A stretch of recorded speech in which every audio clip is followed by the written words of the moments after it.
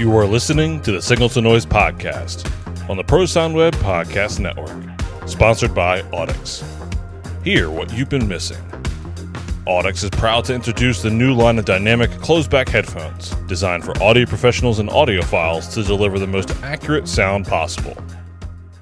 I wish I could break free, back to where I'm supposed to be. I wish I could break free, back to where I'm supposed to be. Welcome back to the Signal to Noise podcast on Pro Sound Web. Kyle, did you hear that? How you wait for the music to finish before you start talking? I don't know. That's why I was trying to punt it off on Hannah to start. Come on, man. Blowing my cover. I was trying to act like a pro.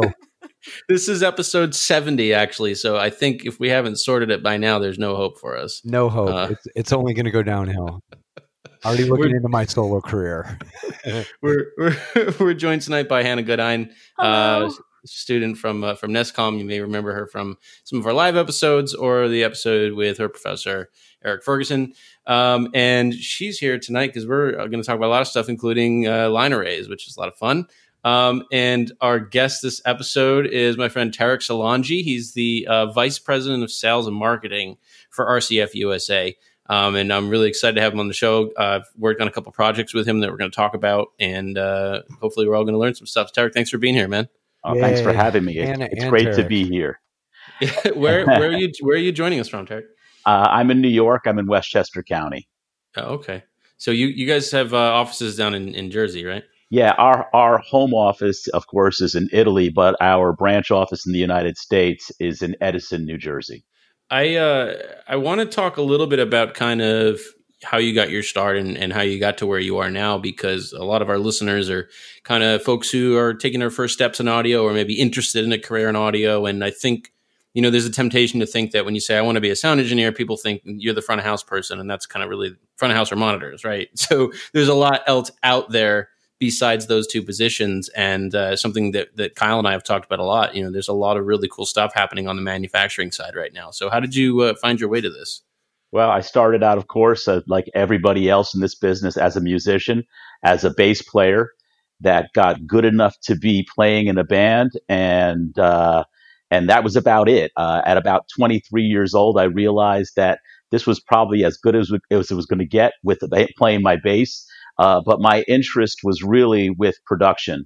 And I was lucky enough that I opened a rehearsal and recording facility here in Westchester County, New York, and had that for about 20 years. It had a rehearsal, recording, and we also had a small live sound company attached to it.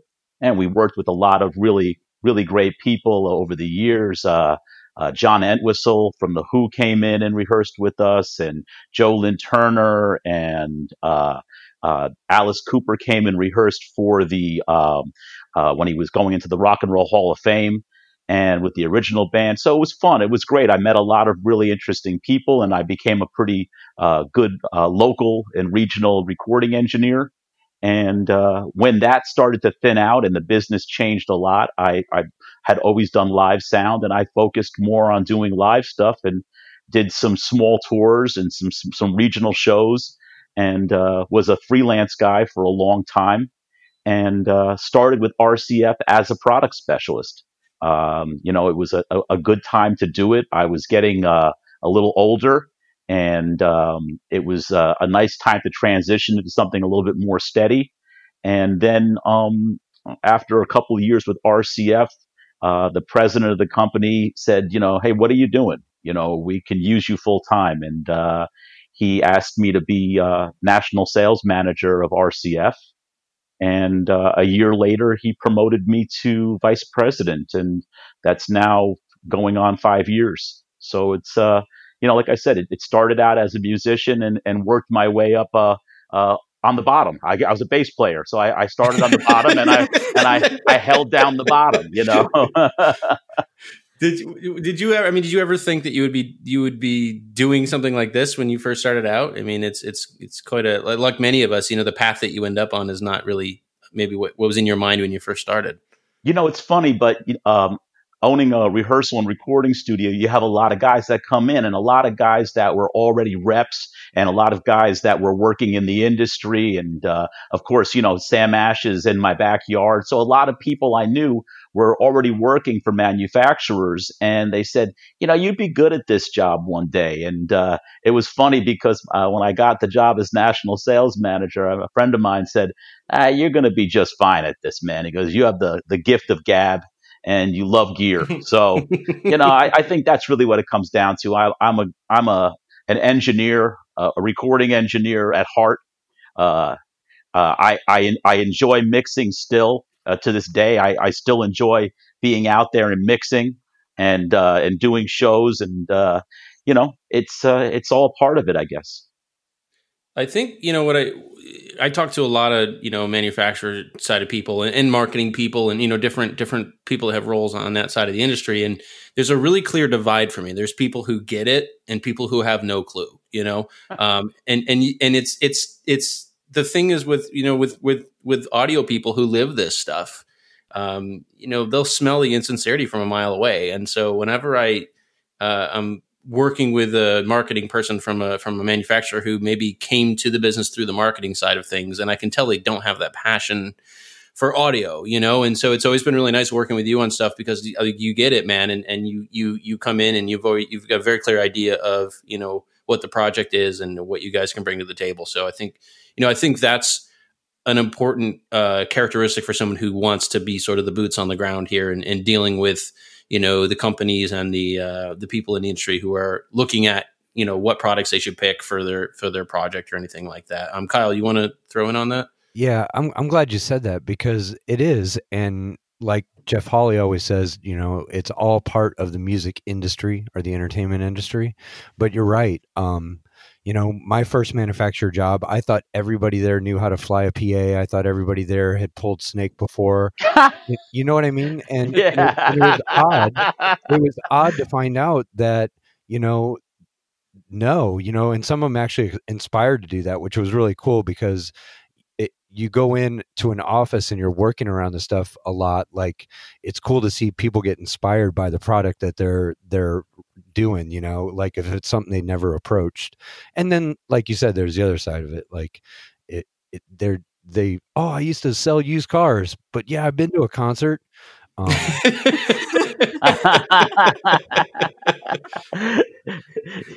it's important because, Tarek, I'd love to hear your thoughts on this, but to me,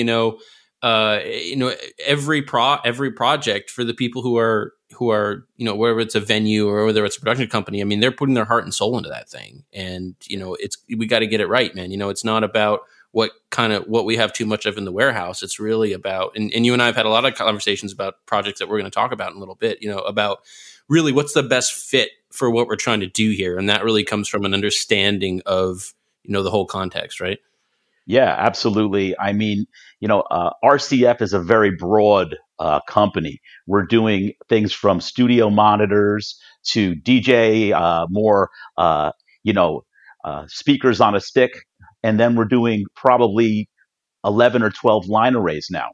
So we have a broad, a wide variety of products. And, it's nice to know that I've used so many of those things. And I think my customers and people that I talk to, they appreciate the fact that I'll give them real world experiences. I'll tell them what I thought about our studio monitors in comparison to other ones that I've used. And I'll talk to them about our mixing boards and line arrays, and I'll compare them to other manufacturers. There's a lot of great products out there from manufacturers, and I've been lucky enough to mix on pretty much all of the great systems out there.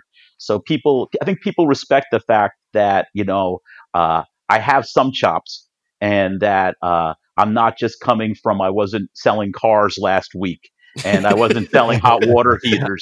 Hey, man, but I'm not saying that in a bad way either. But I feel the same way though. This is what I've done. I've done this my whole life. I mean, like I said, I went from out of college. I went to school for recording at SUNY Purchase.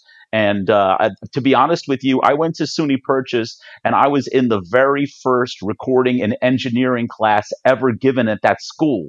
All right. It was like, it was talk about a basic setup. It was a mixing console with a DAT player.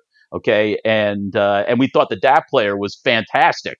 You know, we were like, wow, look at that thing, and so yeah, I mean, this is what I've done my whole life. I've either been in a band or worked with bands or worked with equipment. So this is it, man. Did you learn how to cut tape first, or I did, man, and I was terrible at it. Let me tell you, man. I got to tell you, I was just awful at splicing tape, and thank God I was a good enough engineer that I could twist the knobs and have somebody else cut tape for me. But rather quickly after, I started doing my real engineering was in the 90s. And for all the tape junkies out there, unfortunately, I moved over to ADATs and DA38s pretty quick. So I was in the digital format rather quickly. And got out of tape just for the mere fact that I was so bad at cutting it. Worst, the absolute worst. Yeah. You're right. It was not fun. I think, what I want to talk about a little bit is, kind of what the manufacturing side of thing brings to the table when, you have I use a project that you and I are working together on right now. We're still in the early stages of it, but I mix at a college theater. Mm-hmm. And the system in there is about 10, 12 years old. And they just said, hey, we're ready to upgrade this thing. It's starting to show its age, and there are things that it can't do that we want it to be able to do. And so it's just time. And so, I called you up and I know the space very well, obviously. And so if someone, I see this once a week on a forum, right? Someone will say, hey guys, my auditorium's looking for a new rig. What brand should we buy? And I think that's just such an open-ended, you're kind of saying like, hey, what car should I buy? Like, yeah. I think, you kind of want to qualify that a little bit. Like, what are your priorities and what are your challenges with the space? And so, I mean, can you talk a little bit about your process and your team and what you guys have in place, as an example of what a manufacturer does to try to help someone understand the challenges of their particular project and what you guys do to kind of vet that and put together a solution for them? Yeah, I mean, exactly what you just talked about. I mean, we'll talk about the theater. We'll talk about the acts that have come in and out of the theater. What kind of engineers do they have there? Do they have? Is it a local theater? Is it a theater for with a lot of volunteer engineers, or are there real guys in there that are working full time in the theater? And let's talk about what they've had in there before. If they've had rental systems that have come through the house, what they've liked, and let's find the solution that really fits the room. And usually, between the conversation and maybe even a walkthrough, I can usually judge what system, we would recommend for that room. And it's usually pretty close. But we do have in-house support that we have a gentleman in our office named Jim Reed, who's he's constantly has ease open. He's like the ease guru there, and the poor guy is constantly modeling rooms for everybody. Everything from right now, he's been modeling the hot item is outside churches, and outside venues and systems that are going to be installed outside. So we do that kind of support, and then for larger installations and larger products, we have a full engineering team in Italy, and they can discuss everything from very detailed engineering drawings for stadiums all the way into custom boxes. So, it really comes down to, checking out the needs of the venue, talking to the people that are there. And I love to do a walkthrough, but, we have some pretty good reps that'll say to me, check this out. I think that this speaker would work pretty good. And most of the time we can nail it pretty quick. Yeah. And I think, one of the sort of the cardinal sins of this, right, is you'll see someone like a gym teacher. I've seen this, a gym teacher at high school. Okay, I take my budget, I divide that by this box costs this much and we buy this many boxes. Like that's not the way to go about this. Like the manufacturer exists, and Kyle, you can talk about this too from your experience with it, but the manufacturer exists for more than just to ship you a loudspeaker in a box.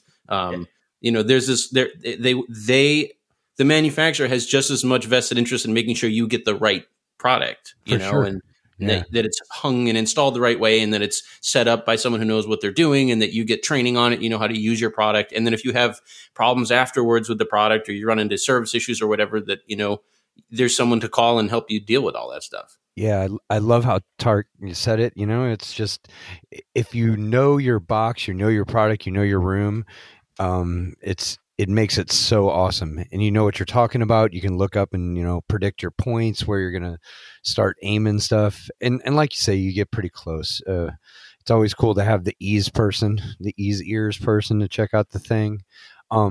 Speaker technology is, is pretty cool. I did consoles in spaces too. And that was a trying event. But, it is what it is. And, yeah, man, from late night phone calls to Sundays to, after 5 on Friday, like, your job's never done. Like, if someone's weekends, especially 7 p.m. on Saturday evening, and something doesn't come on, or something's wrong, or they need some speakers overnighted or some parts, like, you better answer your phone. Because you do, man, especially in the summertime when it's touring and concert season. You got to leave your phone on. Guys need your help sometimes, man. And one quick phone call, you can get somebody out of the weeds. I mean, you're on a show and something is not working, and you're panicking, and you're making it worse. And then, you call the manufacturer up, the guy answers the phone, and in 2 seconds walks you through the fix. You're going to thank that guy, man. You won't forget that guy. You don't forget him quick, man. No. So people really appreciate that kind of service. And, we are a hands-on company. Michael, I think, like, as far as demos and systems, I believe that people need to try it out. And I think that people need to, if they're going to be investing a large sum of money on a PA system, they really need to get their hands on it. And I don't just mean in a demo, like, at a trade show or something. They need to take it out of their shop. They need to bring it to their show with their equipment, with their guys, put it together. And then they really, really know how it works. So we are very much a hands-on company like that. We have a lot of gear out on the street right now for people to try out. And we usually have at least 3 guys going around the country, including myself, doing demos and helping guys do their first shows with the equipment. And we enjoy it. I mean, it's I really enjoy that. That's been the toughest part about this whole year, is not just, the loss of business and everything else, but not being out with the guys, not being out with the guys on doing shows and stuff, and showing them the equipment. Yeah. It's really, it's spend time difficult. with your family. Weird. Yeah, they want me out. I mean, I think. Listen, I think this is a true thing. There's going to be a lot of engineers getting divorced this year because they were never supposed to be home with their wives this much. Yeah, tell me about it. The wives are like, wait a second, you were not supposed to be home this much here. You're supposed to be out on the road. It's so valuable. And one of the cool things that you learn getting into the manufacturer side is what things mean to people about your product that you would never have thought of. Like, sometimes it doesn't even matter how it sounds, it's how easy it goes up and down or packs in your truck. So there's so many different ways to, like, look at a product from a manufacturer's view that you never would if you didn't do the other side of it, Sure. Absolutely. I mean, I can remember when I first started working for RCF, and I was going to production companies, and the guys were asking me, like, dimensions of carts. And, when you're a freelance guy, the truck shows up and you unload it. And then, somebody's there from the company to help you pack it, but you don't know the science that goes into truck packing, the science that goes into getting the gear to the gig efficiently, cheaply, whatever, inexpensively and safely, and until you really, start talking to these guys and they go, man, your cart is just not the right size. You guys got to make it another inch bigger and then, or an inch smaller, and then we have it. And these were the things that was really interesting, and speaking to the production guys when I first got started about, some of the criticisms early on. And it was nice. I would go back to the engineers at RCF and say, hey, this system, trucks are different in Europe than they are in the United States. Yeah, man. And, this thing might truck pack really nicely in Europe, but it's not even close here in the United States. So you want to be part of this team here, Team USA. You better go. you better get the uniform that fits. Yeah, nobody drives a Lowry over here, buddy. No one drives that stuff over here, the little short. Yeah, exactly. Weirdos with discs can only drive 5 hours. We don't do that. 5 hours. The States. Yeah, they have those discs now that they put in when they start driving, and they can only drive. They can only put so many hours on until it just shuts down. Yeah, that does not work in the United States. That would not work with the booking agents in the United States. No way. No way. Denver to LA. Let's do it. Yeah. So, Tarek, I want to circle back to what you said about kind of like the demo aspect, right? And we can talk a little bit about I work here with a local production company called Entertainment Services NY, head run by my good friend and colleague Bill DiPaolo. I've been working with Bill since I was about 14 years old in junior high, and we've done thousands of events together. And he was in the market. He was just starting to think about, hey, I need a new rig. And we do a lot of small stuff. It's almost all under 1,000 cap. So we have a whole different set of considerations that don't come up when you're dealing with a larger company that's dealing with larger inventories and larger events. It's all about, hey, I can't buy something that I need 4 people to move. I can't buy something that I need 4 people to put up. I can't buy something that puts 2 tons on the roof, right? So we had all of these. I mean, I called you up. I had a list basically of like all of the things that we needed this system to be able to do. It had to be light. It had to be flexible. It had to have certain rigging things and the power. And so we kind of went through it all. And you sent us out a rig, and we had a show coming up, and so we took it to the shop, and I did all sorts of horrible things to it with an analyzer, and kind of checked out my nerd. I want to see what it looks like, but the really intangible stuff, like what's it like to put the pins in and rig it, and is this something that I could comfortably do on my own, and how does the frame go together, and we had dealt with another system previously that was a similar form factor, but it was just such a pain to get on the carts and get off the carts and get in the air. And the rigging was something that required 3 people. And there were all of these, like Kyle said, it wasn't having anything to do with the sound of the box, but there were just all these logistical nightmares about this rig. And so I kind of knew going in that, like, you can't look at the PDF file on the website and look at the images and know this stuff. You got to just try it out. And so you sent us a HDL 6A rig, which I love. And, 6 boxes per side in the frames were at like 177 pounds plus cable weight, which weighs less than me, it has a 4.5 foot line. And it was an awesome show, and everyone had just so many good comments about the sound of it. And Bill picked the rig up. And it's kind of something that we're hoping to grow, as his company develops over the next couple of years, to kind of add a couple more boxes, add a couple more subs. We just picked up a pair of lifts, so we're pretty excited about being able to fly them up on lifts now. But sure, the little stuff like, okay, well, when you take standing on shoulders, yeah, right. So the carts nest. So when you have multiple carts, they can stack. Little thoughtful things like that we like about the design, man. But I have to say, it's been so funny taking this thing out, and we do 1,800 cap theaters with this thing, 6 per side, and other engineers come in and they roll their eyes when they see a little line hanging up in the air. And then they hear it. No, they hear that? it, yeah. And then they hear it and they shut up real quick, man. They really, really do.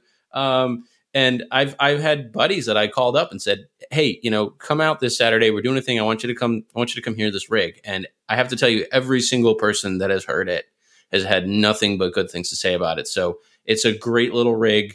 I think looking at, and I know you have medium format, you have large format stuff that I haven't had a ton of experience with, but it's a real nice thing for a company of that size, when you're dealing these small events, that you can kind of get out of speaker on a stick world, and you can get this thing up in the air and not take people's heads off down front, which is my whole thing. I don't want to kill anybody, and that at that kind of point in the market, this is a really, really awesome solution, and something that 10 years ago when we were buying our previous rig, that stuff wasn't there. I don't know if the technology wasn't to that point, but there were no good choices on that kind of compact level. And we've been super impressed with their rig. So thanks for setting that up. But I also want everyone to know that, that's exactly the kind of thing that people like Tarek are here for. If you have challenges, you have unique needs as a venue or as a production company, call up a couple of manufacturers and have that conversation with them and talk about, what's a good solution. It's not about, let me go look through the Sweetwater catalog here and pick something out with no context. Like, get in there, get your hands dirty.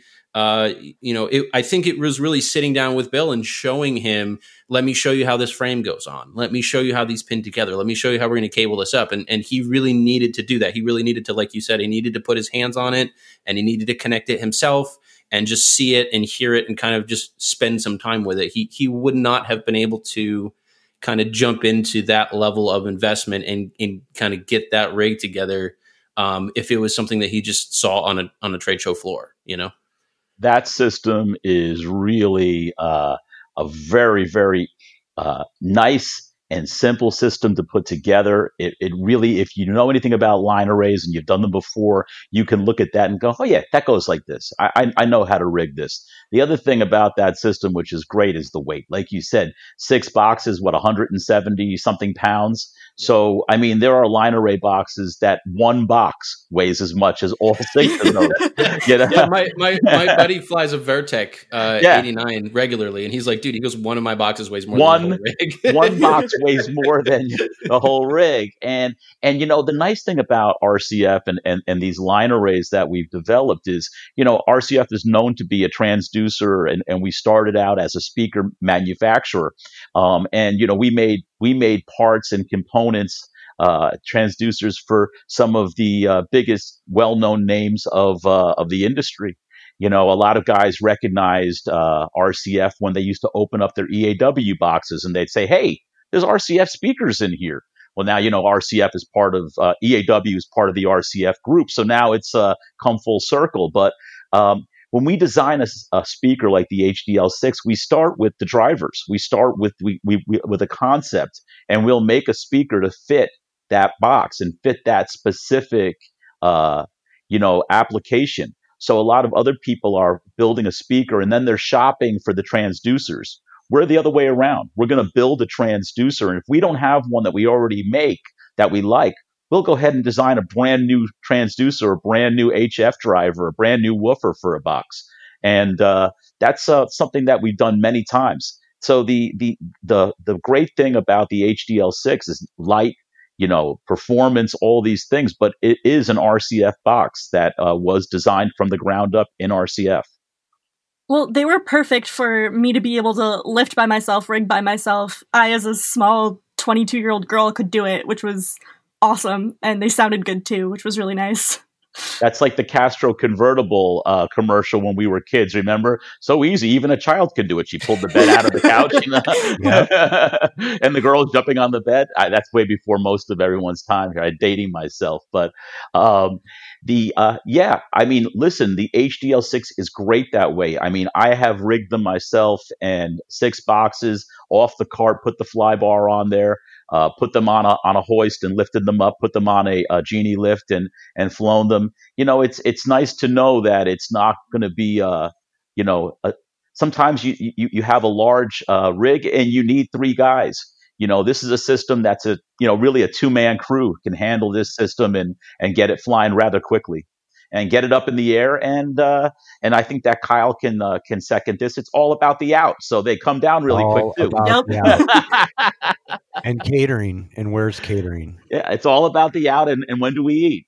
We did a little thing over the weekend down at the shop where Bill keeps his rig, and I have some companies that own some space there, my friends, and we got a bunch of mixing consoles together, and we just it was kind of like all of my engineer friends are like, dude, I want to mix, so we just set up a bunch of consoles and we set up a bunch of multi-track rigs, and we just kind of spent the morning just mixing.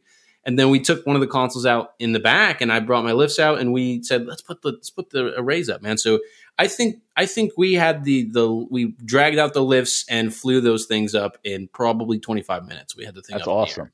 Just about 25 minutes, yeah. Yeah, and and I didn't zone it, I didn't shade it, I didn't do anything. We just kind of powered it up and let it go. And I mean, Hannah will tell you, if you're walking this space from front to back, I'm like, yeah, I kind of ballpark the angles off the top of my head, and I'm like, man, it's pretty darn even out here, So it's nice that it sort of, to me, that was the system that when I heard it, it sort of kind of busted a lot of the myths that I kind of carried around in my head about small arrays and what they can and can't do. It's so funny to just power that thing up and watch guys go like, dude, what? Like, how is it producing that much sound? And all the way down, it doesn't sound thin down there. It's got nice impact, and yeah, we're just really happy with it. And I think from a production aspect, there are times when I will choose a smaller box, even if I have the option of taking a bigger one, because I mean, I put that thing in places that you can't put a bigger box. I mean, I've hung them off a line set in a theater. You can't do that with a medium size line array. There's no way, We've done 3 stacks of 3 on the stands. We have really weird. We did an outdoor graduation ceremony in a stadium, and and it was kind of one of the same thing. I put it up and I measured it, and I'm like, yep, it's already even front to back. I'm not going to touch it, And it's I think that sort of, you're kind of right at the top end of what you could realistically do with a speaker on a stick, but you're not at the point where someone wants to go and get involved with a large format array where you need this huge truck and you need motors and that, it's kind of a really interesting spot, in terms of just the size versus capability. And that's been my experience sort of overall with the RCF stuff that I've worked with, which is just, the value, the kind of the bang for the buck, so to speak, it's just incredible. You look at this little package and you go, wow, this is amazing. This costs how much? It's consistently exceeded expectations. Well, there's more guys doing, these type of shows out there. We have Kyle, who's a 1%er in this industry. He gets to work with, he's part of the 1%ers. I lost them all in the river.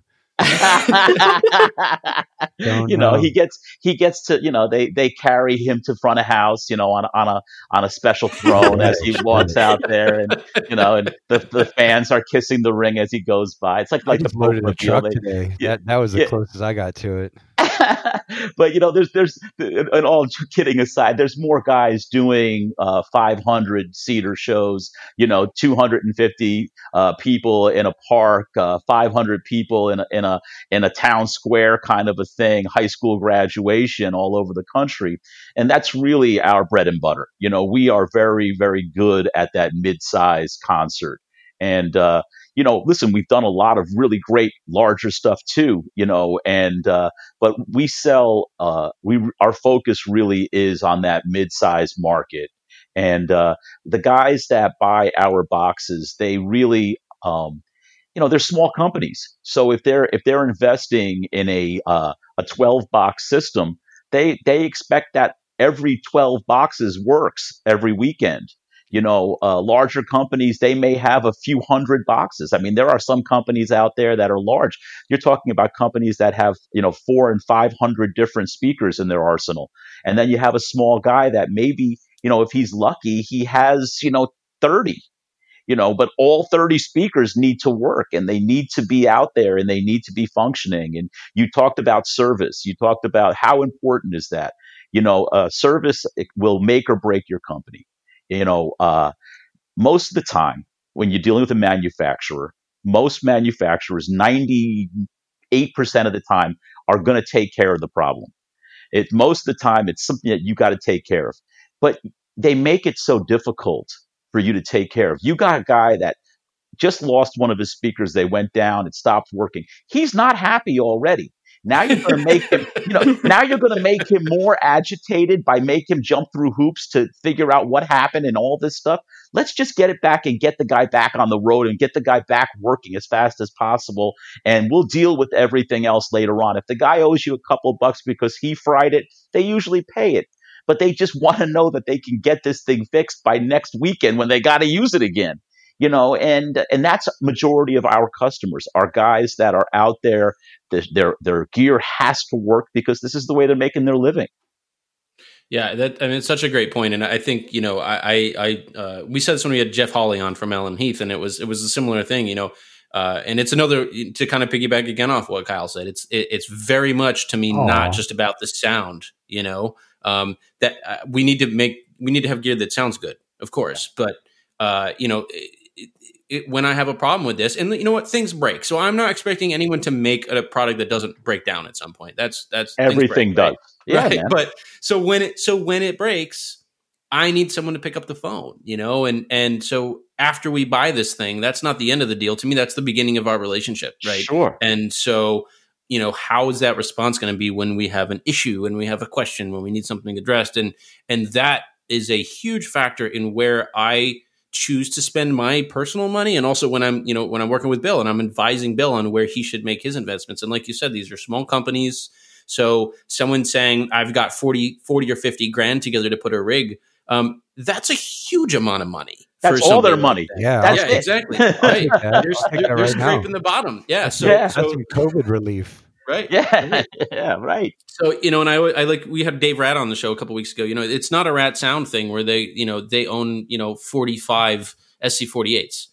That's not what's happening here. We have one and it has to work. And so, that's the thing is like, okay, look, if we have to pay down the road to get it fixed, we'll pay down the road to get it fixed. But right now we just need it to be fixed. It needs to work.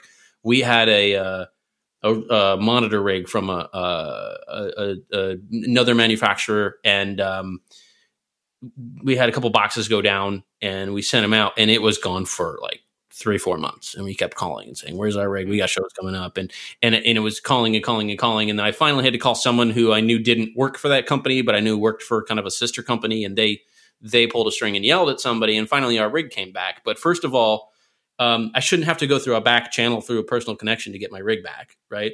And second of all, whatever works, 2 months during the summer, like that's money, man. That's the whole season. So, I think the service thing really can't be overstated and how important this is. And those are, for folks out there who are contemplating a purchase, contemplating an upgrade, those are questions to ask. Tell me about your service operation. Tell me, so if we get out on the road and something breaks, what do we do? And those are really, really big things. And I've seen that completely sink otherwise successful companies. Absolutely. It'll ruin your company. Bad service will ruin your company the fastest. It truly is. There are a lot of great speakers. There's a lot of great equipment out there. Unfortunately, there's a lot of people that don't do the follow-up. And it really comes down to your company and what is the company's methodology, what is their thinking behind it. And I can tell you from experience, we put a lot into getting people back up and running when something does happen. I remember about 2 years ago, somebody was using one of our systems, and they saw on the manual that it had the multi-voltage thing on it, but a lot of them don't have universal power supplies. So yes, they do the higher voltages, but it's like that self-cleaning oven that you got to clean yourself. You got to actually do something to make it, do that. And, it's a physical, component change inside of it. It's a fuse and a jumper. Well, they lit up all the boxes on high voltage. And the guy called me up and says, listen, we were testing the rig out and we burned up every box. And I was like, wow, wow, man. That's something. And, it just so happened that the system was only about 3 hours away. And I said, listen, I can get it into a van, the replacement boxes, and I'll take your boxes back. I'll get them fixed. And the guy goes, but I need them for the weekend. I said, I have a demo system. I'll bring you the demo system. We met halfway. We did the deal on the Turnpike rest stop in Maryland somewhere. I think it was Maryland House, and we swapped the boxes. And I drove back, and the smelly, burnt up boxes were all the way back to New Jersey. And he did his show. But the guy always says to me, "You saved me, man." He goes, "We smoked those boxes, and you came through. You physically got them in a van and drove them down to us." And I'm like, yeah, but that's what you got to do, man. It was your first time trying our rig out. It was your first time. You just made the expense and you made a real bonehead move. And he admitted it. But it was amazing. He goes, I thought that they were auto power switching and we hit it with the Hive. I'm like, oh boy, that's going to be a mess. And it was a mess. It really was, but we got them through it, and I think that's really where you show your mettle as a company. Can you get them back up and running? Can you make it happen? You can't always be perfect with it, but if you're close enough and you tried your best, most people know it. And I like that people like that about our company, and they talk about that. Well, I think it's, and I definitely want to hear Kyle's thoughts on that, because he's kind of done. He's been the buoy guy for a couple manufacturers, kind of the life jacket. But my thing is, we don't ever feel, I own gear from certain companies who won't be named, that if it breaks, it means filling out a web form and waiting 2 to 3 weeks to get a response. No, we can't do that, man. That's bad news. Which if it's a toaster oven, it is actually a toaster oven. If it's a toaster oven, then that's one thing. But shows run on this stuff, and we're talking about thousands of dollars on the table, and this stuff's got to work. I need someone to pick up the phone. So even if you go, hey man, I can't get down there tonight. The fact that we don't feel like we're out in a vacuum with this, because I know that, hey, if I call Tarek, he's going to answer the phone. And he's going to listen to what we got to deal with, and he's going to kind of help us out, man. He's going to see what we can do, And so I think that was a big factor for why we wanted to go the way we did with that system, which was, far beyond the fact that we liked the rig. You guys were backing us up, and you guys were making sure we were cool, and you were answering our questions. And to this day, we know that if we ever run into an issue, someone's gonna pick the phone up, man. And I think that's huge. So let's just go ahead and drop some names, bro, because there's a lot of killer dudes out there that I've done shows with, and now they're manufactured. They did what Tarek got here as well, like Ryan O'John with Avid, like James Elizondo with Midas and Midas support. Me with Midas support. We know what side to be on. Like, that's why that phone's so important. Like, we know Kyle McMahon with Digico. All those dudes are hardcore, been setting up stages since they were 15, and now they're in a position where they get to help their friends out on the road with tech questions. Everyone's got a friend like that. I mean, that it's so exhilarating when you get those people helped out. Whether it's the lady at the church counter saying pastor wants to turn the PA on early and nobody's there yet, or it's XYZ band that's in Lebanon and they have 2 outlets and they were trying to figure out which one to plug in. It's like it's exhilarating, man. It's actually that's the best part of the job. Like, selling it's a thing, but it's the support, man. It really is, especially at our level. Like you said, $50,000. I wouldn't. Are you kidding me? That's like, I'd disappear for a couple months. But to spend that on speakers or a console or whatever, like, it's a huge investment. And you got to think, Dave might have 48 SC48s, but he better have 38 of them working, or someone's not getting paid, or they're going to close the door. Right. So it's the same thing. Like, everybody's gear's got to work. And I'll go ahead and say it, dude. I was out with Claire for the majority of being with Fall Out Boy, and the reason I was is because of my customer support dude, Justin Weaver, and Greg Hall. Like, if something went out, I didn't even know about it, because there would just, or I'd walk by a box on the dock the next day, it would be fixed. It was done, and that's important, man. Like, it pays its dues. Dave did that for me too, and the guys out at Sound Image did it for me too. Like, whoever I had to take, whether I started on the West Coast or East Coast, if it was a short tour, I was doing a one-off thing or whatever, man, those companies that did provide for those manufacturers, they provided for their client, and like, that helps out a ton too. Yeah, absolutely. And like you said, Kyle, I've really come to enjoy it, working I'm been doing more and more support things here and there for Rational Acoustics, and people call up with, now it's anything that SPL related kind of gets forwarded to me. And I like that. I just got a text tonight from somebody who's like, hey man, I'm in a theater right now and this isn't working. Like, yeah, you can, if you have a problem, you call the company, send an email, whatever, but yeah, text me, dude. I don't care. It's cool. I really like doing that. I like I'm sure it'll be no surprise to to people who know me. I like solving problems. I like the puzzles. So, oh yeah, it's not working right. Let's figure that out. I mean, that's kind of what a systems engineer does. Is kind of unravel. I don't know how to get my mic working on this podcast. I just call Michael. I really do. He's my tech support for life too. Like if I don't know what kind of tacos to get. Yeah, hey, can you format my resume? I'm like, I got you, man. Don't worry about it. Totally got me, dude. Michael's got my back better than anyone. We have this program in our system that our whole inventory and billing and everything runs. So it's kind of like the heart of our business. And I can program all of our boxes. I can format and get you up and running on a Digico board.